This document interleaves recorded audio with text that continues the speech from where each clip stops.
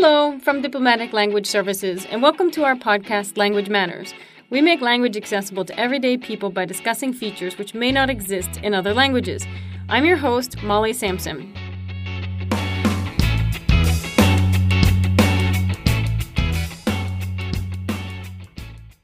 Welcome to the second episode of Language Matters.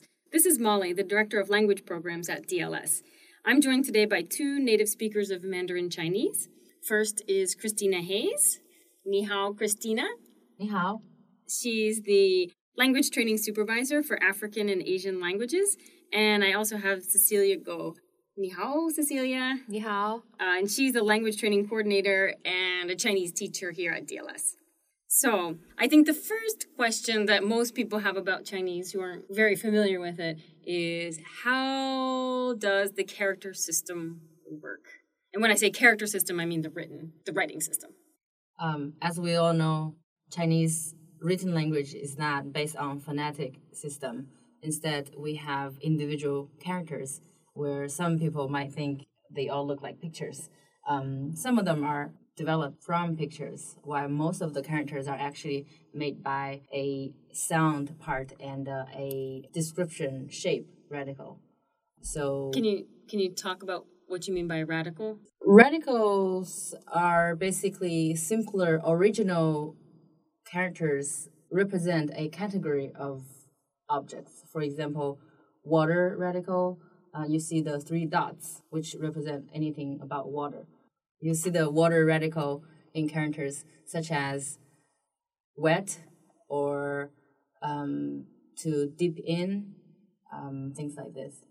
You will see the fire radical, which itself is also a character, but you will see this fire radical in... You see the fire radicals in like to burn, to cook, to barbecue, yes. Things like that.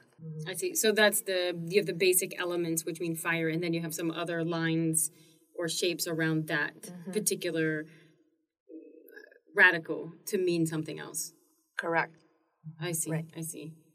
And each character is one syllable for, pronunciation-wise. But people are constantly confused with, is this a character or it's a word? So the most question I got asked by beginner Chinese students is this a word? No, this is a character, or this is a 2-character word. So, and a great example of we had was triangle and the pentagon. So in Chinese, triangle we say 3-side shape, and pentagon we say 5-side shape. So instead of creating new words, we just switch out the key element and we form new compound words. So a triangle and a pentagon will be like a 3-character word. Right. But each character has its own essential meaning. Right. You can also pull out those characters with other words to form another word. So if you pull out the 3 character in triangle and put it with week, 星期, so we'll say 星期三, which means Wednesday. So it's the 3rd day of the week? Right. Yes. I see. But not all characters carry a original meaning. Most characters do, but we also have characters that it need to stay within a word. For example, the word grape, 葡萄. If you say 葡 by itself, there's no meaning. So very, very few examples like this in Chinese. Like it's still a lesson for me to learn, to research how we got those very special words. I see. So for new words, so for example, computer. A computer is a new thing, or cars are, not new, but they're modern things. How do you account for those when if you don't have do you use a different radical, or do you have a new system that uses it to show it's a new kind of word, or it's a borrowed word? That's a very interesting question. So for modern concepts that got into Chinese society, a good example, you just made a good example, the word computer. We, instead of creating new words, we actually use descriptional words to form a new name for this new item, right? We say the calculating machine to mean computer, because originally computer PCs were for calculating machine, right? And we also do transliteration words, either entirely or partially. For example, we might say the location names. Washington, we say 华盛顿, which is 100% transliteration. So what are the characters of, I'm not going to say it, but Washington? What are the characters that make up Washington? We tend to choose a set of characters that carries very neutral meaning. Because if we choose the character 花, hua means flower. We try to avoid characters with strong meanings, right? I see. So we choose the word 花, which is more just a nice meaning. 华盛顿, 顿 doesn't really have any meaning, it just means a pause, right? We also do partial transliteration. For example, Starbucks. We choose to translate the star part, but keep the box. We say 星巴克, star and bak. I see. Another example is internet. So the inter part is transliteration. We say inter, and net we have an actual word for it. So we'll say interwang. Yes. Yeah. I see. So wang means net. Is net. Yeah. Okay. Interesting. So for non-native speakers, or for even when children are learning Chinese, maybe it's different, maybe it's the same, but how do they know how to pronounce the characters? So because Chinese language, the spoken language and the written language are completely not associated in terms of sounds, right? So children have to memorize the pronunciation of each character. Okay, so let's relate this to English. Do you have anything equivalent to when children learn to read? You can have a phonetic system that they can then pair with the characters as they memorize them. So we do have a system called Pinyin in mainland China, just to help our kids or non-native, or people who want to learn the language to start with. But this is not the real language. This is just a phonetic system that helps us for people to learn the character system. So what does pinyin look like? It's made by 26 letters. So it's Romanized. Romanized. It's the same alphabet we use in English. Yes. Right. With different order, of course. With our phonetic, the vowel, and then we get into the consonants. So it's not like A, B, C, D order, but the same letters. And to answer your question, yes, our kids do go to school and learn pinyin first. And then it won't take long, like 2-3 weeks, but simultaneously basic characters are introduced. So for the first 200-300 basic characters, they just have to memorize it. And with your vocabulary pool expanded, so you might guess, but not 100% right sometimes. Right? I see. And that's also how non-native speakers would also learn pinyin first, along with paired with the basic characters. Correct. Yes. So. But you cannot read in pinyin. So if someone gave you a whole transcription of pinyin, you couldn't really read it. You'd have to say it. You can read it because pinyin. But it's not a natural thing. It's not a natural thing because each pronunciation, even though with the same pronunciation, same tone, it still might match 10 or 20 characters. So if I were given an article in pinyin, I will really slow down and figure out the context and try to bring back the characters in order to comprehend it. Mm-hmm. I see. So one thing related to that is a lot of people ask me how you type in Chinese.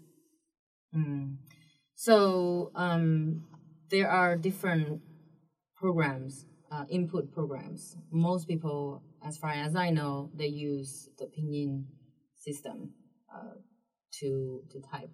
Right. I see. So what happens if I type PU? What happens? I don't see PU. What do I see? You will see a bunch of selections of characters that have this pronunciation, but probably with the order of most commonly used characters to the least used characters. And then I just select the correct character once I type. Right? Yeah. I know some character input tools are based on radicals.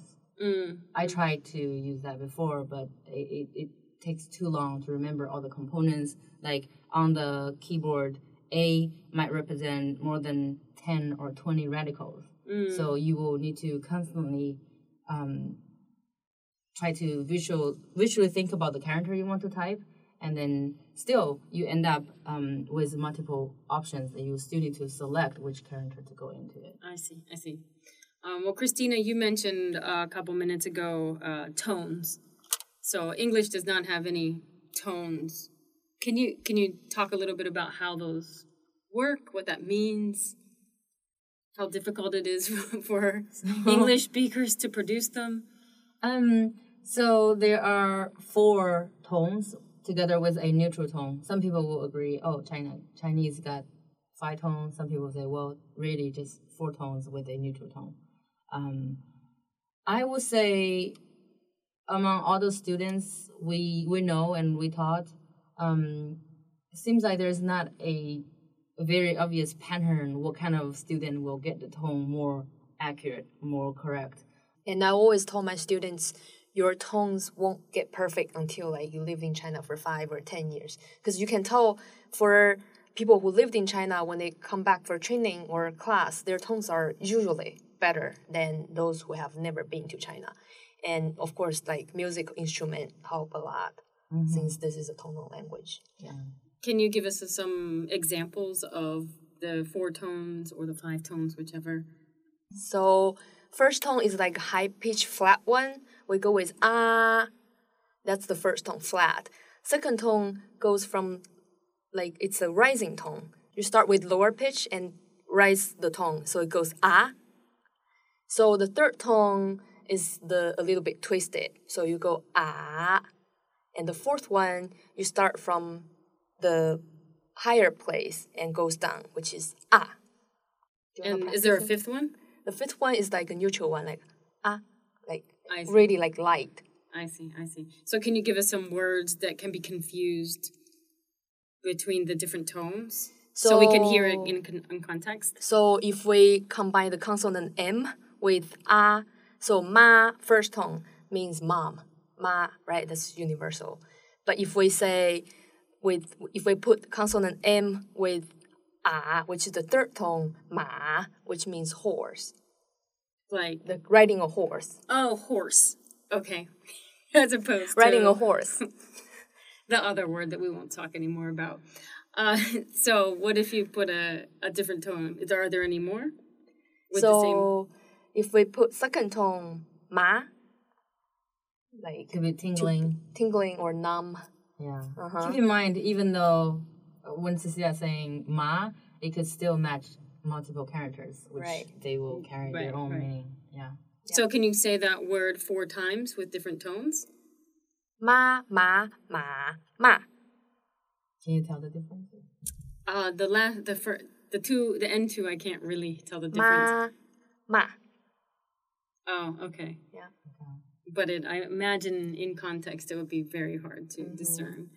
So, okay. So, in speaking of pronunciation tones, a lot of the other questions that we get or have gotten are about dialects or different languages.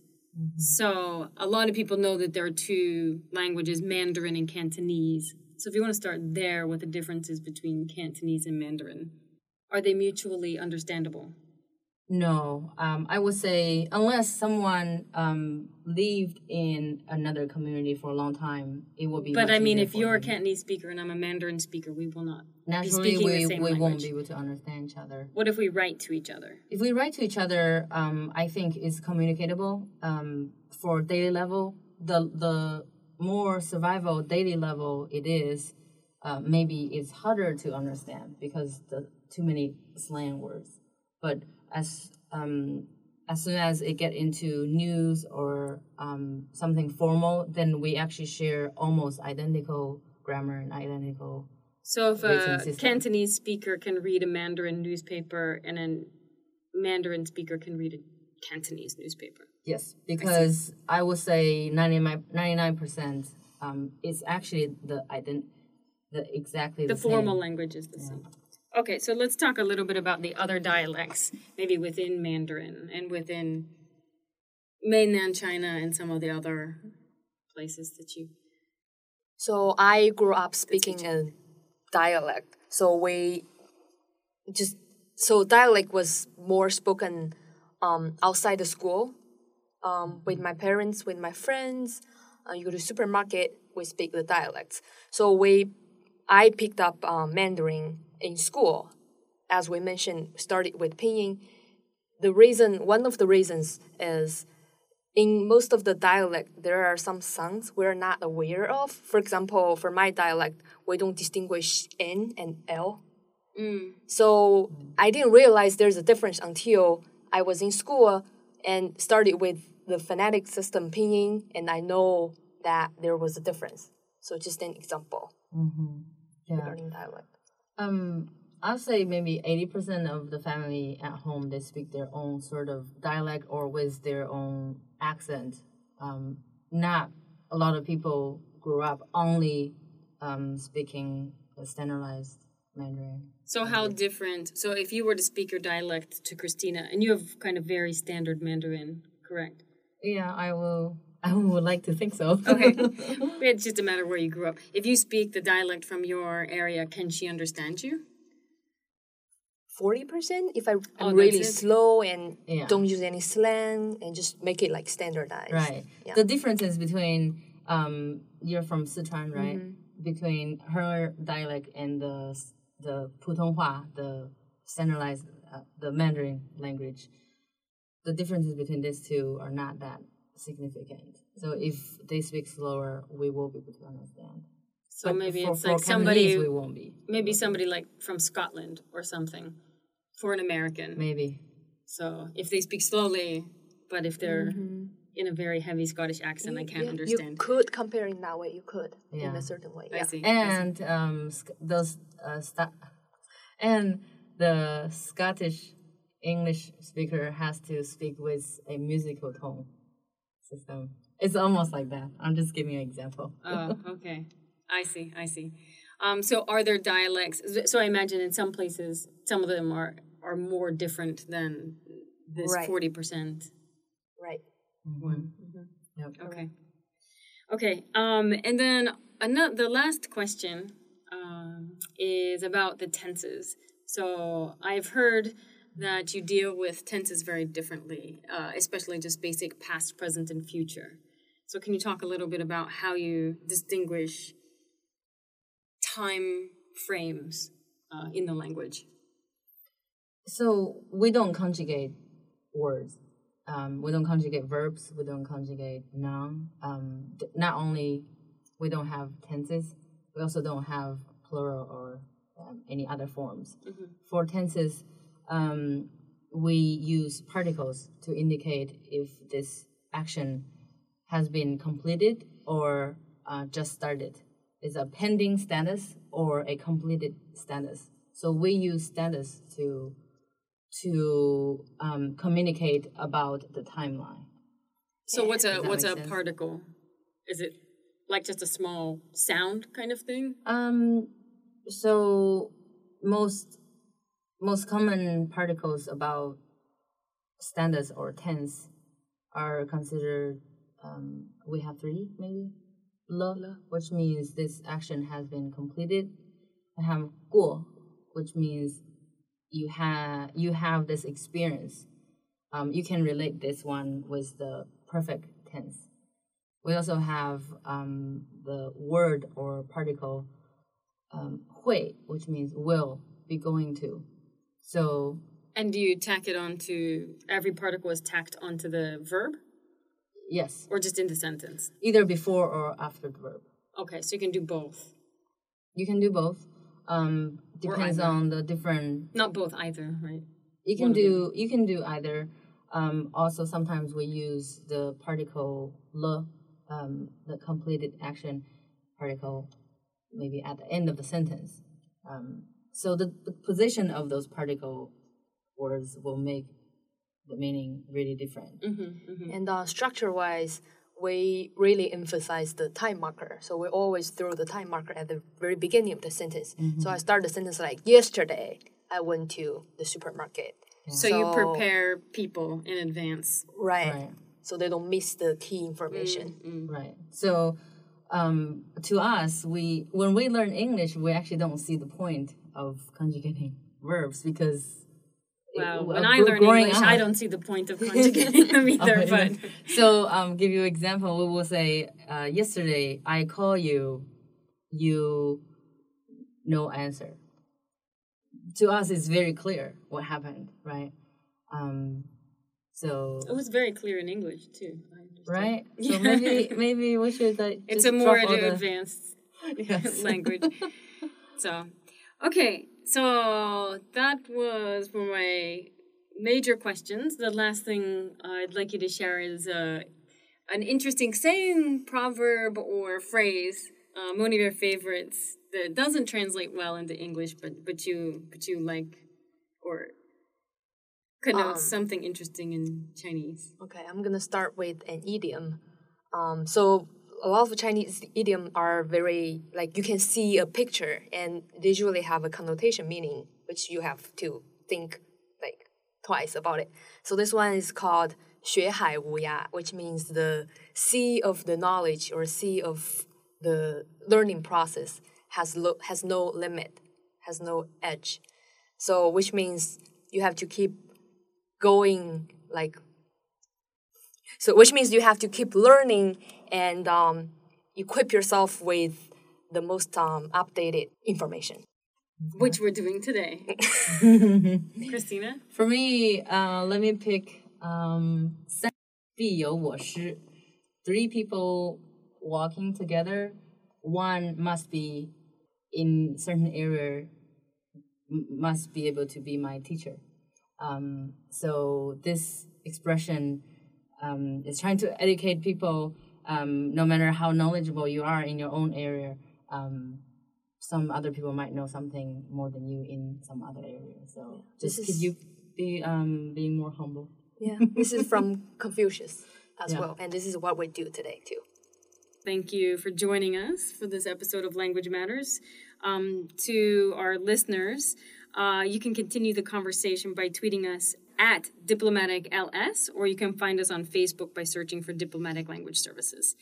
Thank you, and 再见，谢谢。